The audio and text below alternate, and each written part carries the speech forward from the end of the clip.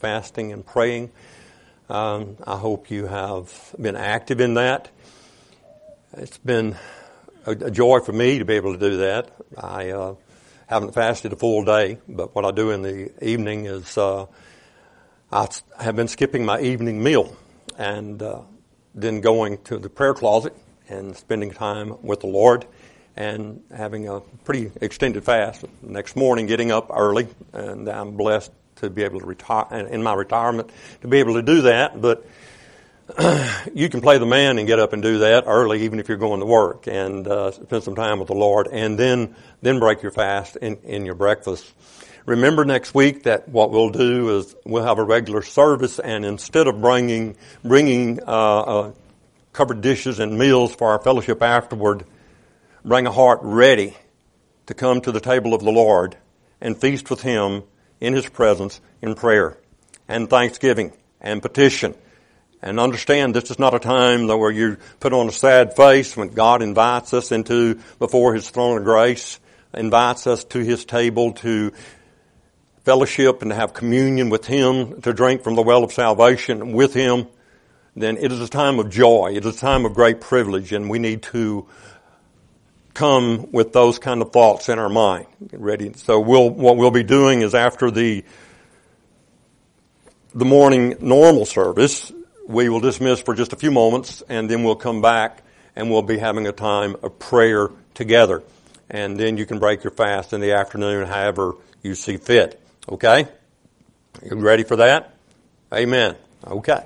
I would have you to look with me in Psalm 18.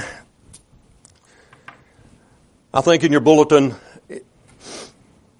you're told that we're going to read the whole psalm. I forgot to get one, so I don't have it, but we're not. We're going to read through Psalm 19, and then we'll go from there to, thank you, Bill. I'll be doing some exposition on the rest of those verses.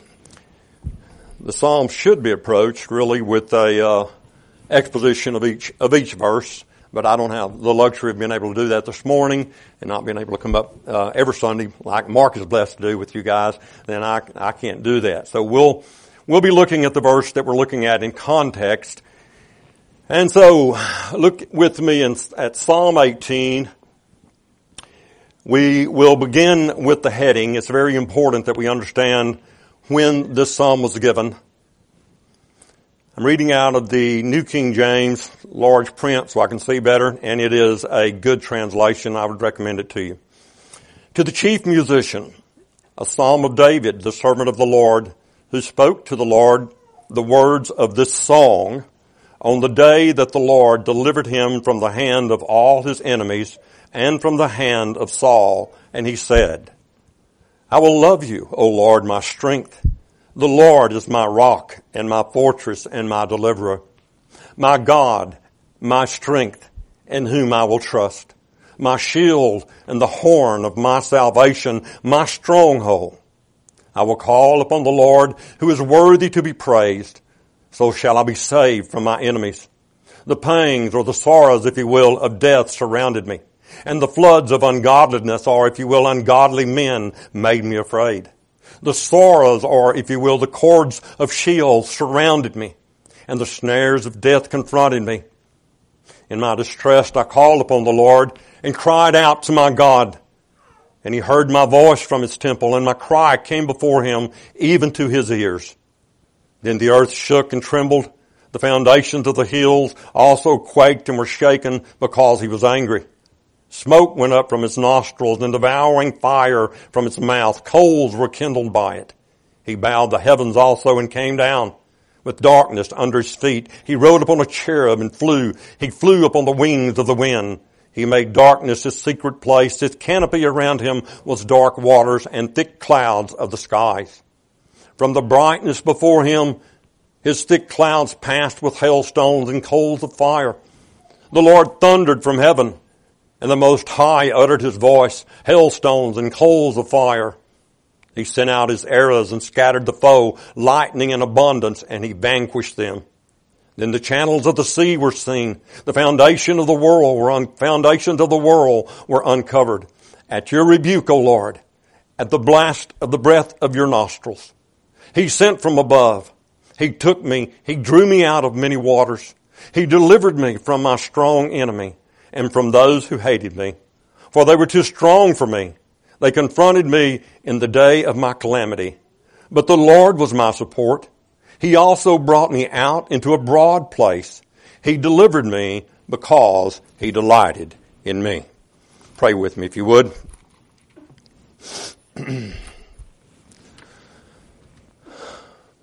O Lord our God and our Father in heaven, we're so very grateful that you have made a way for us to come into your holy presence, the holiest of places.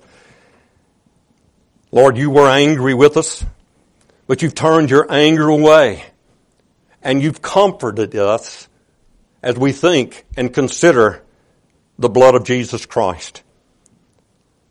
That is our only way to come into your presence.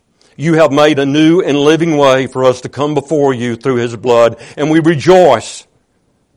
And our priest, our high priest that is seated at your right hand this morning, who ever lives to make intercession for us. We rejoice in your salvation. We rejoice in the fact that we are not just sinners forgiven, that we're not just justified, but we are adopted and now children of God, joint heirs with Christ, heirs of God. We thank you for that this morning. And we come before you with joy. We come before you rejoicing in our hearts. You've made us glad this day, God. And we thank you that you have given us a well from which we can draw water. And that is the well of salvation. Help me this morning, Lord, in truth and with clarity by the power of your Holy Spirit to be able to declare and proclaim your gospel and declare the testimony that you have given us, declare your deeds among your people, and mention your name in a very exalting way every time that it is said. Lord, you put a song in our heart, and we rejoice and thank you for that this morning. In Jesus' name, amen and amen. Our key text this morning is verses 16 and 17, primarily verse 16, where the psalmist said, He sent from above, He took me, He drew me out of the waters, He delivered me from my strong, from those who hated me, He delivered me. These words that we are reading are an expression of David's experience, of Christ's experience, and of every Christian. If you are a Christian, it's an expression of your experience. I can remember long, long ago, far, far away in another galaxy when I was young, and I was in good shape. My wife and I think it was my sister, were at a place called Mill Creek, and we were on a little island that you had to drive across, you could drive across some water and get to that little island down at Mill Creek.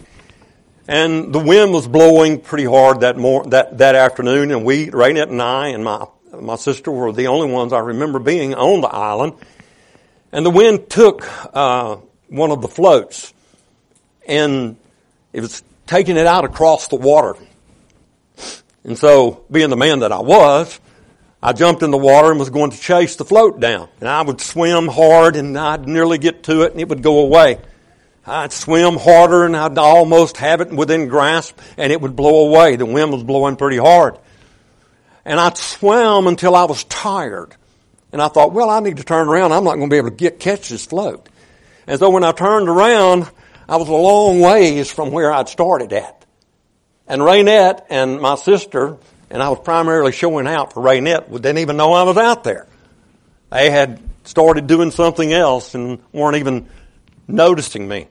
And so I began to swim as hard as I could, but lo and behold, the waters were hitting me in the face. It was like a flood. I was surrounded by many waters. The shores were a long way from me in any direction that I looked. And so I swam as hard as I could, and the waves were bashing against my face, getting into my mouth. It was hard to breathe. I'd try swimming on my back, and they would go over my head. And I'd just swim, and I was just so tired. I was so tired that I couldn't hardly lift my arms up. And I was trying with all my might, and I had a good bit of strength that day. I had a good bit of stamina.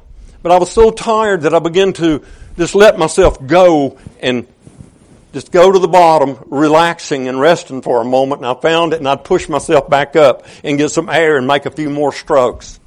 Have you ever been so tired that you couldn't lift your arms anymore? That it was just, your feet wouldn't kick anymore. You just weren't able to do anything to preserve your own life at that point. And you just get to where, it doesn't matter now. And that's where I was at. And of a sudden, I heard a voice. Somebody grabbed me by my pants, and back then we swam with cut-off blue jeans. Some of you are old enough to remember that. And I had a pair of cut-off Wranglers, and this guy grabbed me by my pants. And he said, "Son, you need some help?" It's pretty strong. I said, he pulled me up over in the boat. He drove me over, took me over to the island, and he put me out, and he put my feet on some solid ground. And I don't think Raynette or my sister ever even saw any of that. She didn't see the guy. Some people say, "Oh, that's an angel." Okay, we can rejoice in the fact that it was an angel. No, even if it was an angel, it was God. God took me. He sent from above. He preserved my life, and He's done it so many times. He took and He laid hold of me, and He drew me out of those many waters. He delivered me, if you will, from my enemy at that point, my fatigue, my inability, the waves that were crashing upon me.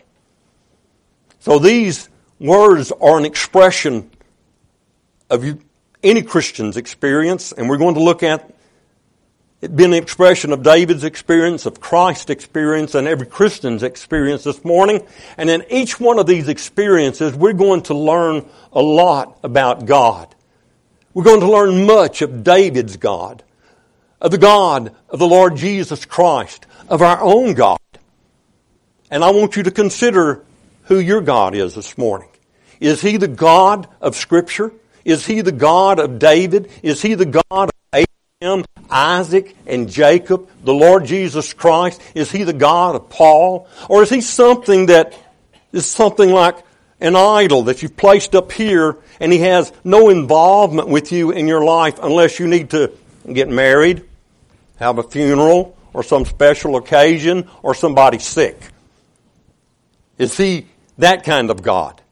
If that's all He is to you, then you don't know God.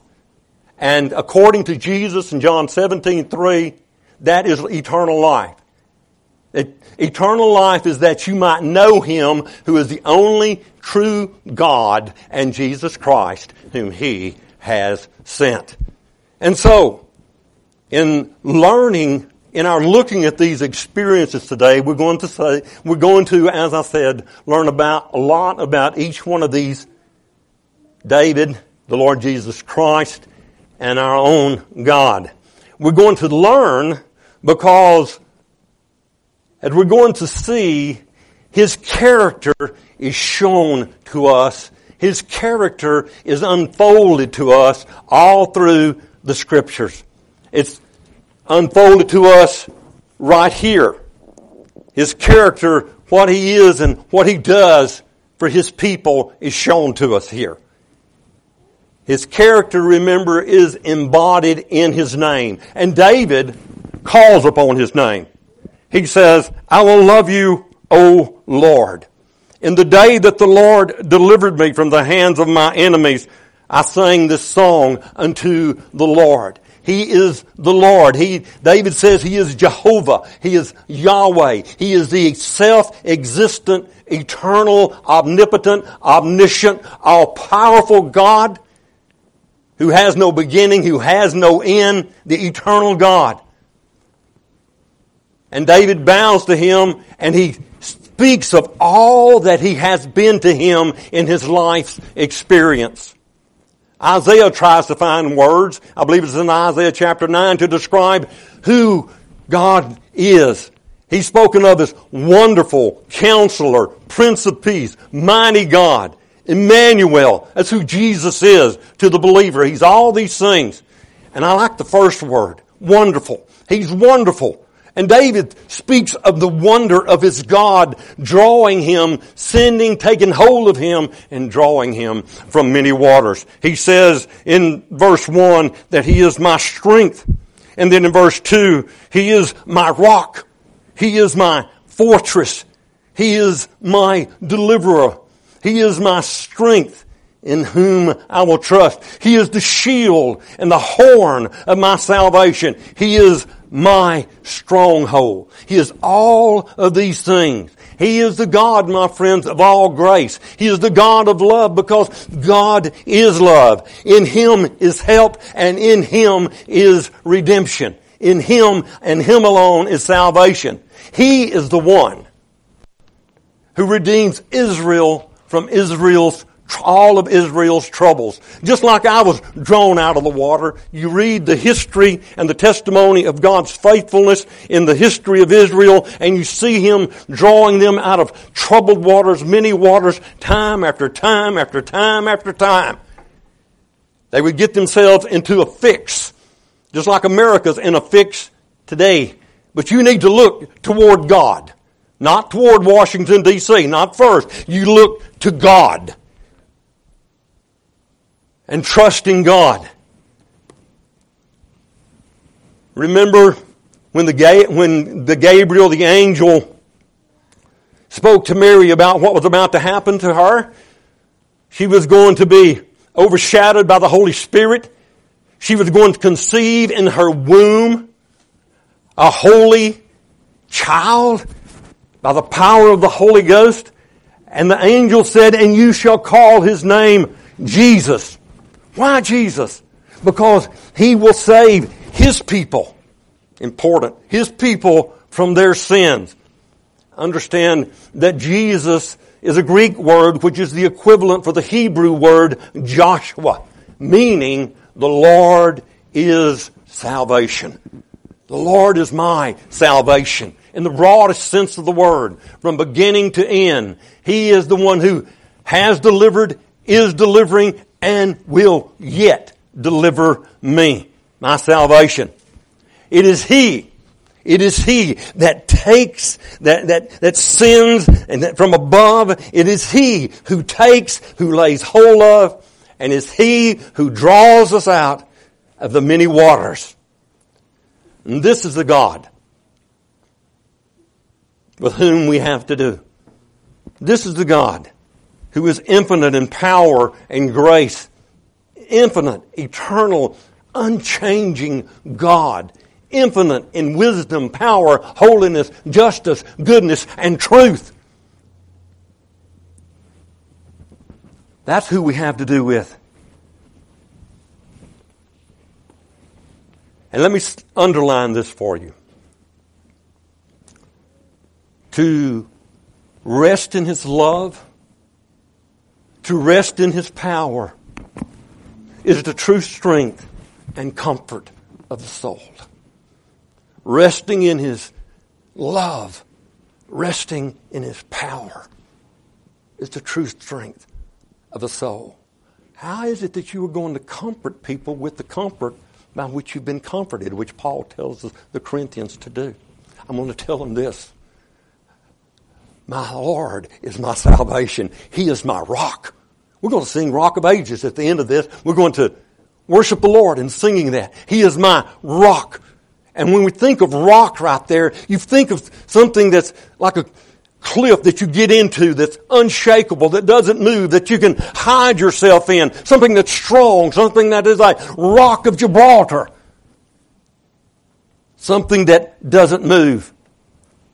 We begin to look at ourselves. We see our weaknesses and we see a true knowledge of ourselves, and that's what you'll have when you begin to see yourself in the light of who God is. A true knowledge of ourselves brings us down. But the knowledge of this God that I'm talking about relieves and lifts us up. There is a very, very, very great use in knowing yourself. Understanding that it's not that we might be qualified for receiving and being received by Him, even though we do come to a knowledge of ourselves, see ourselves as sinners, which we're going to deal with before we close here this morning.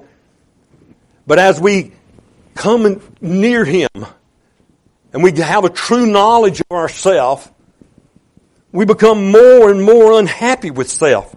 And we're more and more drawn to Him who is altogether unlike self and who is altogether lovely, which is what I'm not. It is in knowing self, and this is a work of sanctification that goes on in a Christian who has been born anew in his entire man. He's a new creature.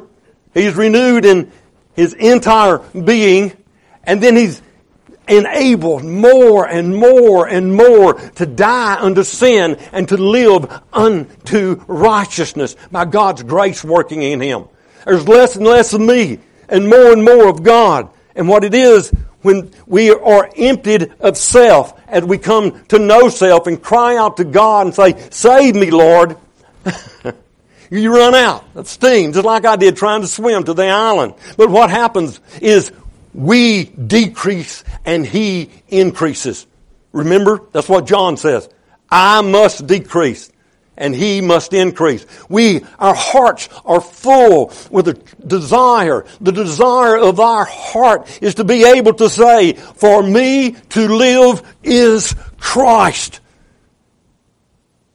The desire of my heart is to be able to say, "Oh, I've been crucified with Him, and it is no longer I that liveth, but Christ that liveth in me. He is my all in all. He is my everything. Less and less of me." In David's experience, we see this entire psalm making reference to the subject of being laid hold of and drew from many waters.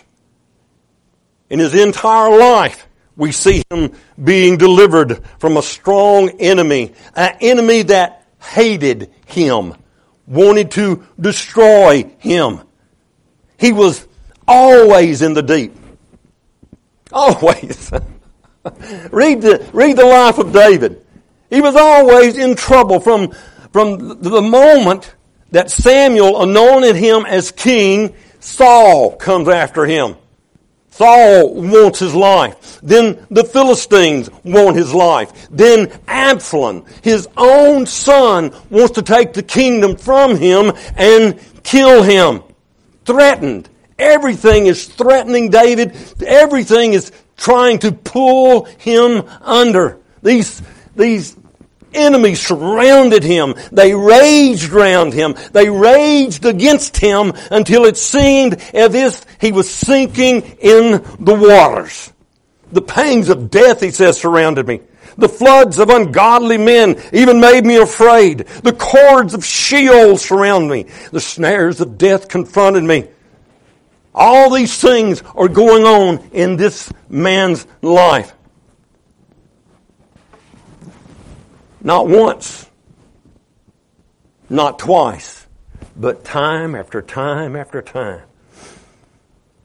But in every danger, God drew near to save. He sent from above. He took him, laid hold of him, and drew him out of many waters. Jehovah's love, God's power never fails, my friends. Never. As low as David went, they went that low and lower still because God's hand was under him to hold his head always above water. Always. Though he passed through troubled waters, God was there with him, holding his head above the waters. When he was a young shepherd guarding the sheep, he faced the bear, he faced the lion. And then, as soon as he is anointed king, he's got enemies all around him. Enemies everywhere. And as king, well, the guy becomes king. He's not a shepherd anymore, right? And so as king, you would think that his troubles would be less. He's the man in charge. He's the man with the power. He's the man with the call on him. But this call to be a king, to follow what God had called him to do, it only stirred up conflict. It stirred conflict up. It caused a storm to rage against him. A strong storm that was too much for him, that was stronger than him. Verse 17, he delivered me from my strong enemy, from those who hated me, for they were too strong for me. You look at the preface to the psalm that we read as we began reading Psalm 18 here.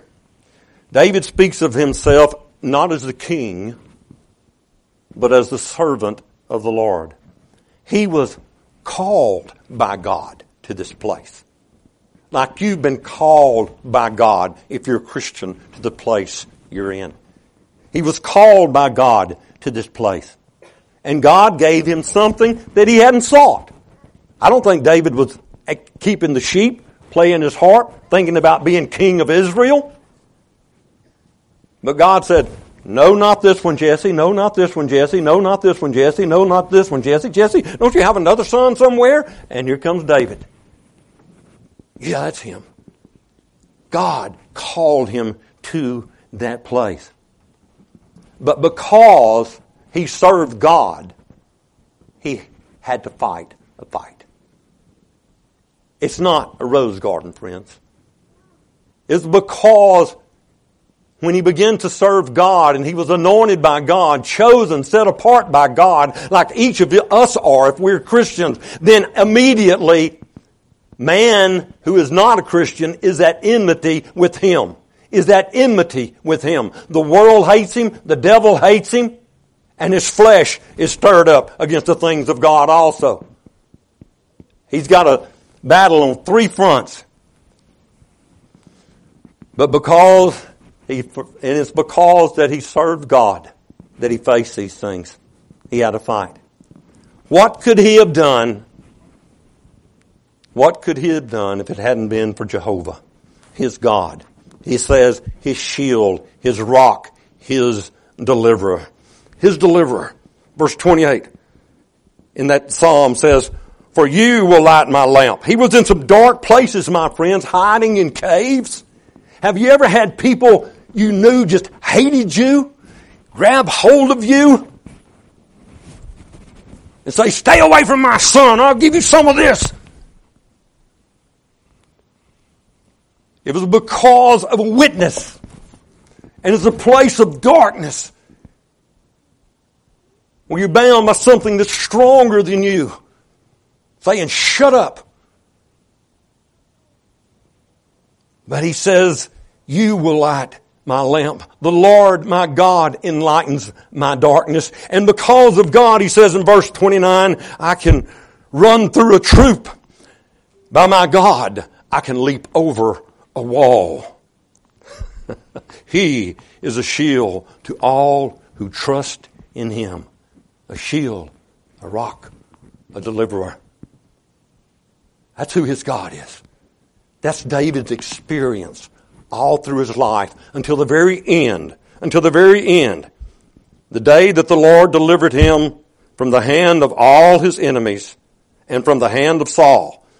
This is song is taken here out of 2 Samuel chapter 22. David is an old man when he writes it, when he pens this, when he begins to sing this song, when he gives these words. He's an old man. He remembers Saul because Saul's hatred was so bitter, pursued him so long. But he's been set free from all his enemies. He's growing close to death when he writes this song. Remember that. And he looks at God and he rejoices in all that God has done for him. That's David's experience. But we also see an expression of prophecy of our Messiah's experience, of the Lord Jesus Christ's experience.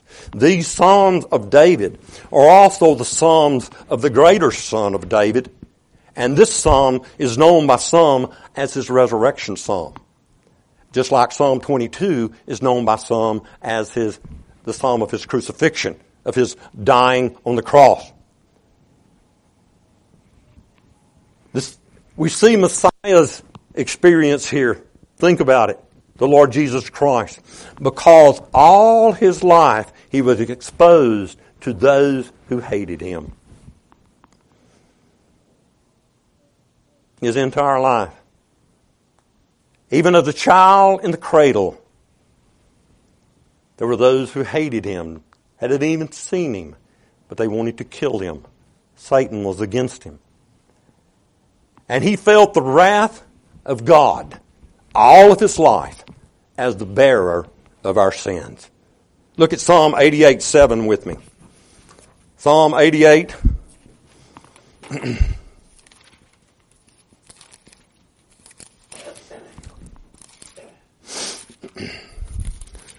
88.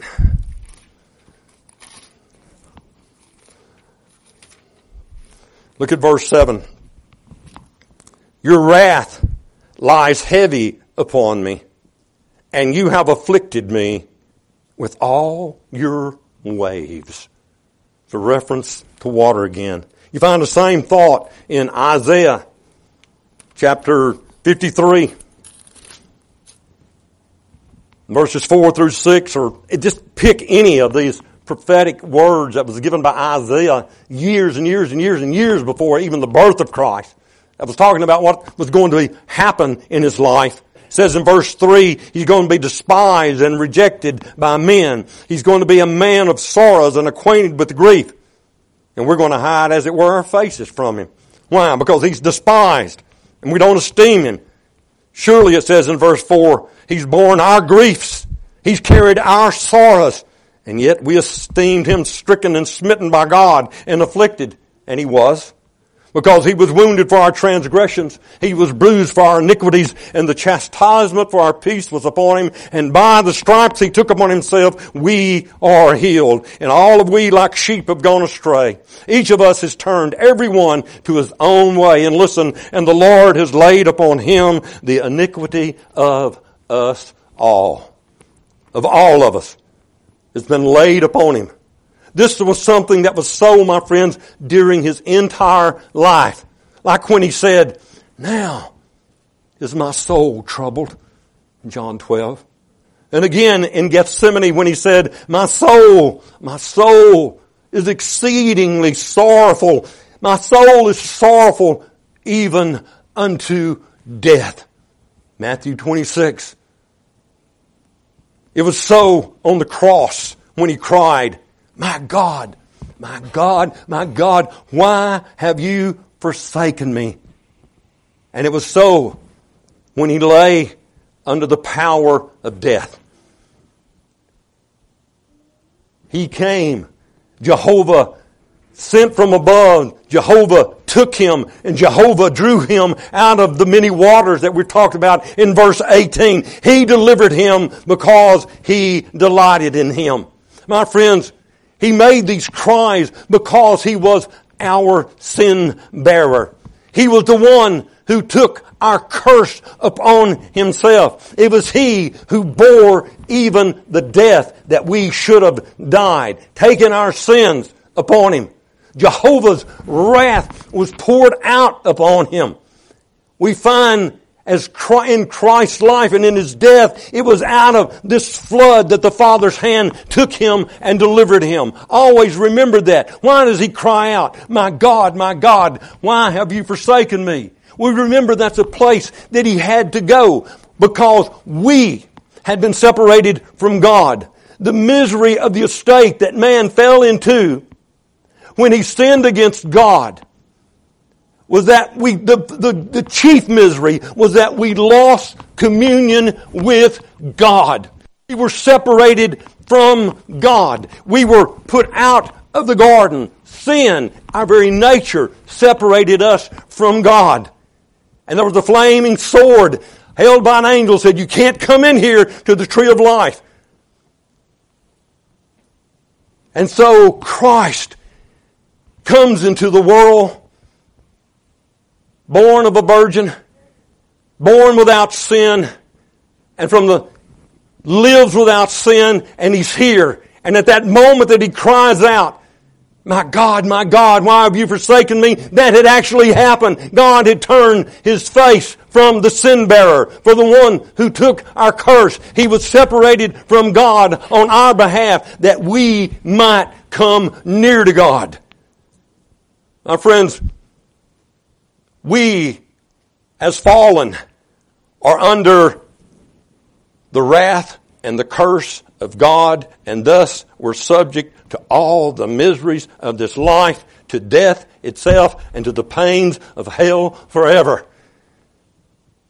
And Christ experienced that for us.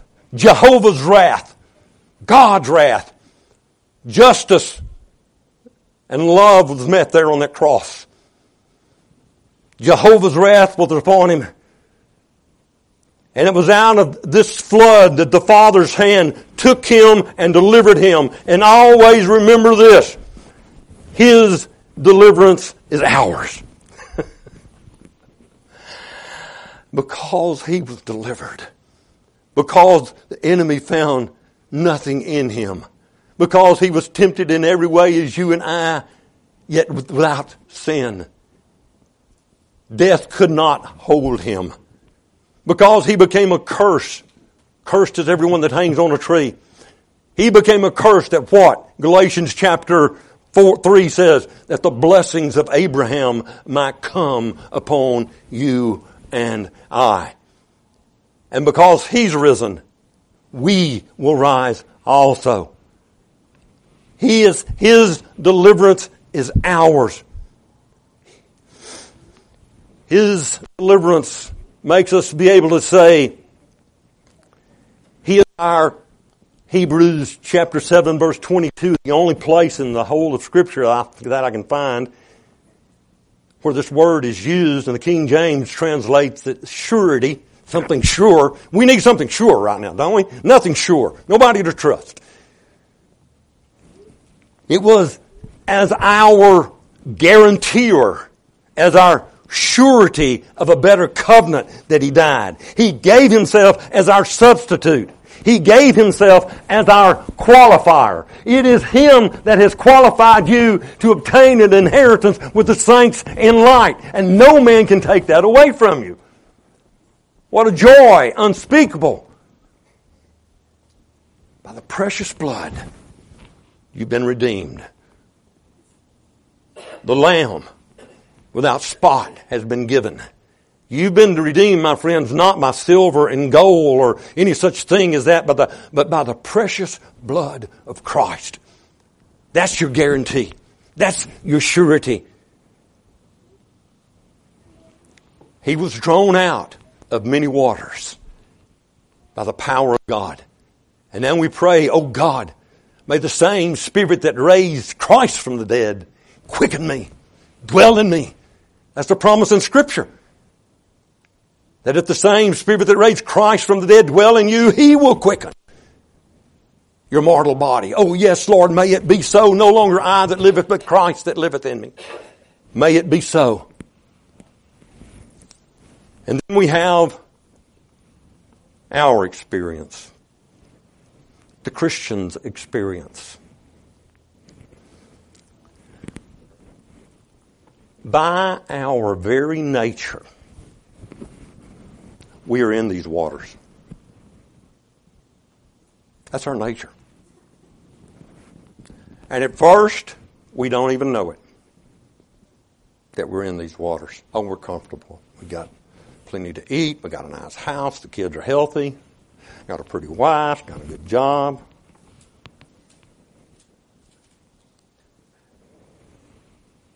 But our very nature is at enmity with God. We are, as I've already said, under wrath. God's wrath. That's what Jesus saves us from. We are children of wrath. According to Ephesians chapter 2, verse 3, that is the description of our condition. Children of wrath. Dead in trespasses and sins. And Jesus says that the wrath of God abides on him, on the one that's not in him. Look at John chapter 3. That really struck me. John chapter 3, verse 36.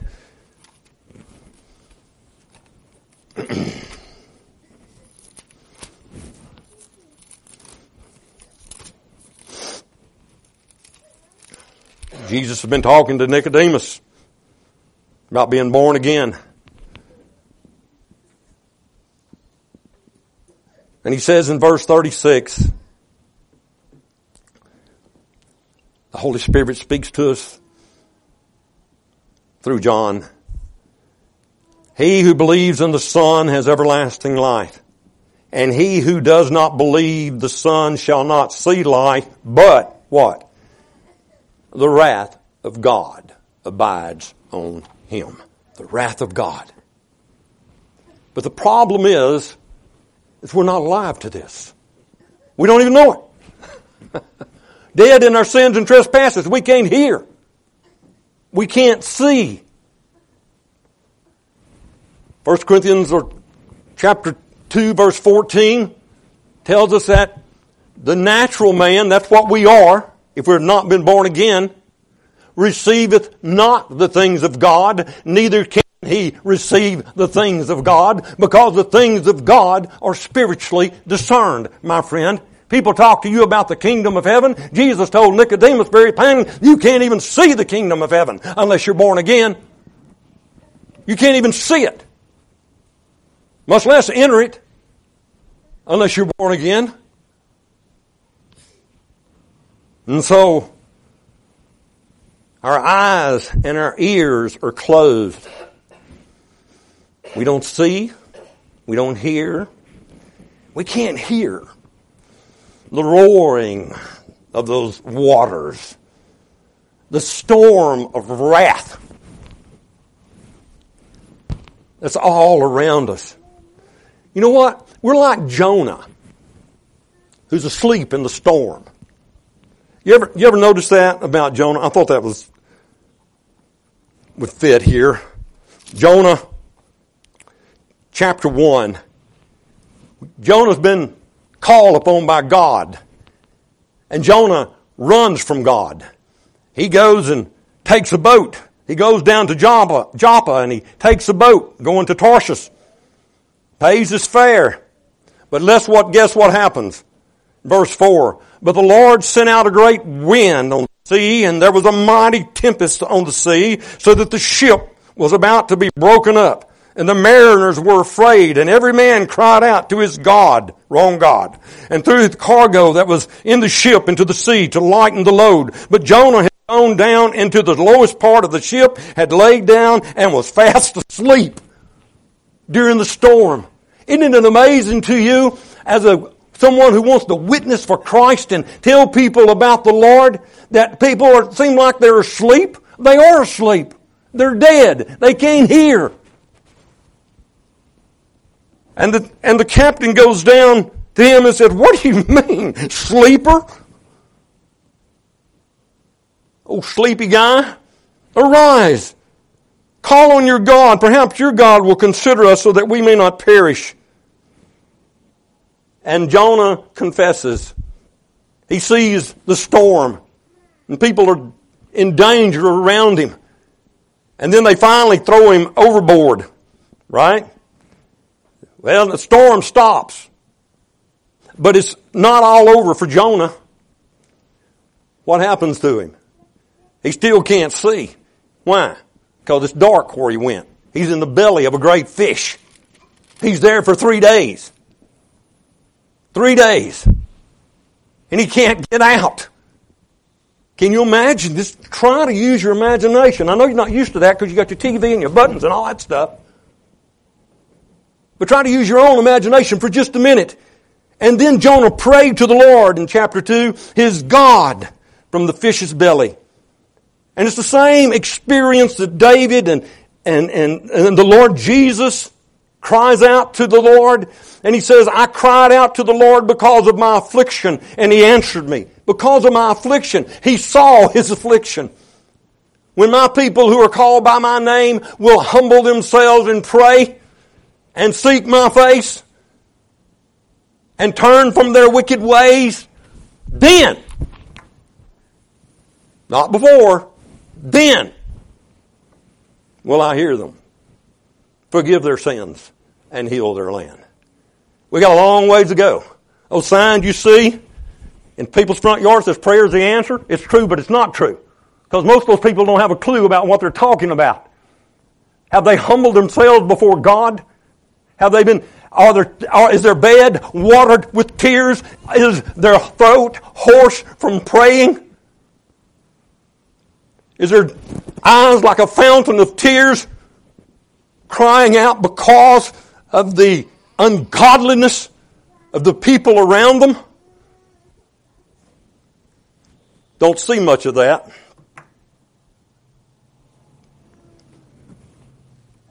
When's the last time you did that? Watered your bed with a God-given broken heart for the state of your land, for the state of the church.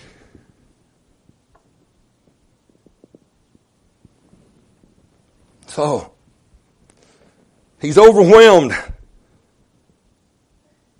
And out of the belly of Sheol I cried, and he heard my voice. For you cast me into the deep, into the heart of the sea, and the flood surrounded me. All your billows and your waves passed over me. And then I said, I've been cast out of your sight. Yet I will look again toward your holy temple. The waters surrounded me, even to my soul. The deep closed around me. Weeds were wrapped around my head. Yet you, he says at the end of verse 6, have brought up my life from the pit, O Lord, my God. Same experience in all God's people. Like Jonah, so many are asleep in the ship. I'm trying to wake you up. Wake up. I can't wake you up. I know the Holy Spirit's got to wake you up. I can't wake you up, but I pray God wake you up.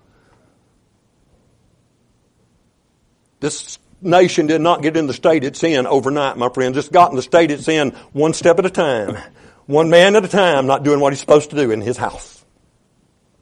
Until it's finally come to this.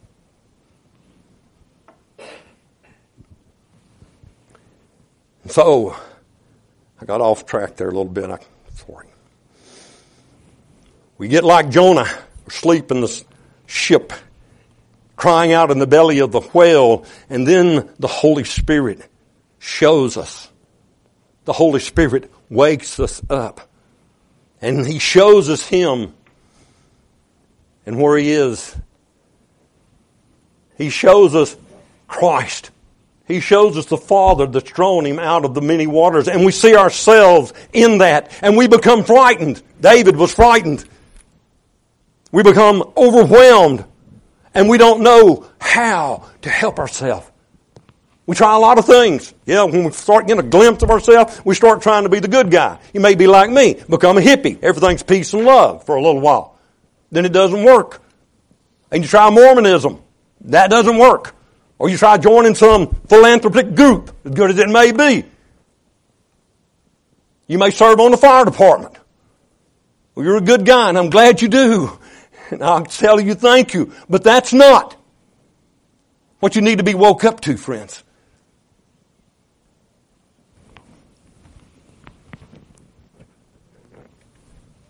you find that everything is in vain. Everything. And then the Holy Spirit causes you. It's amazing, isn't it? You go through all this stuff, and one day, park in Houston, the Holy Spirit causes you to look up. And you see Him. You see Him who was drawn out of many waters, and He went there for you. You see Him who drew Him out, the Father. And you remember some words that He said. You remember that He said, whosoever calls on the name of the Lord shall be saved. What sweet, sweet words. And you cry out. You appeal to that name. The name that is given that is above every name. And there's no other name whereby you may be saved except the name of Jesus, because He is the salvation of the Lord. Come to us. You appeal to His name. And then what happens? You're born and help comes to deliver. You're drowning just like I was. Mill Creek Park. Nobody's seeing that I was drowning. You may be drowning and nobody's seeing that you're drowning, that He does. He sees. And so, what happens to you when what goes on in you? Well, then you join with David, don't you? On that day, the Lord delivered him. And he comes and he spoke to the Lord the words of this song. With David, you begin to sing. You sing the song. He sent from above. He came from above. He took me. He laid hold on me. He drew me out of the many waters. He draws you out. No man cometh unto the Father by the Son.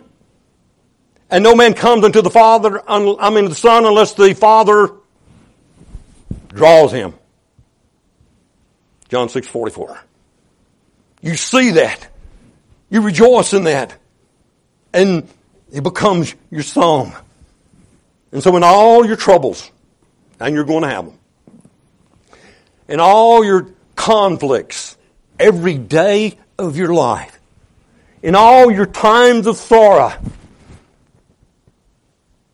even on the bed of death, but especially on Resurrection Day. Especially on Resurrection Day, when the dead in Christ shall rise first, and our body shall be delivered from death, and our body shall be taken out of the grave, and we shall have that reunion. When Christ comes, we'll rise, we'll meet Him, and we'll sing the song. It is He who sent. What I'm doing here is ascribing everything to God. From first to last. The sending, the taking, the drawing, all is of God. Salvation, listen carefully, is of the Lord. Of Him, through Him, and to Him are all things. Yes, my friends, Jehovah, God saves. God saves man. He does not help us to save ourselves. He saves. Thank you very much. To God be the glory. To God be the glory. However low, no matter how low, no matter how deep the waters, no matter how close you are to perishing, even if you've given up, like my example, He can rescue. He will rescue. His arm, the Scripture promises us, is not shortened that He cannot save, nor is His arm so feeble that He cannot draw us out and up. His is salvation to the uttermost, my friends. He delivers from the lowest hell. Is He your deliverer? Is this your song this morning? Is today your last day, you might think, and you say, oh, I love you, Lord, my rock of ages. Is that your song? Do you sing that to the Lord? On your bed at night when you're awake and you can't sleep, do you sing your song, I love you, Lord, my deliverer? You know whether you do or not. You know who I'm talking about? Whosoever shall call on the name of the Lord shall be saved.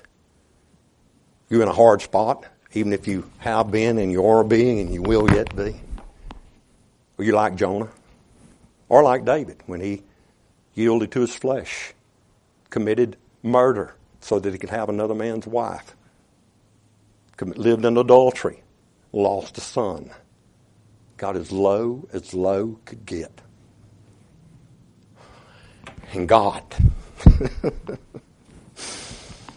You ever been there? Sent from above. Praise God. Pray with me.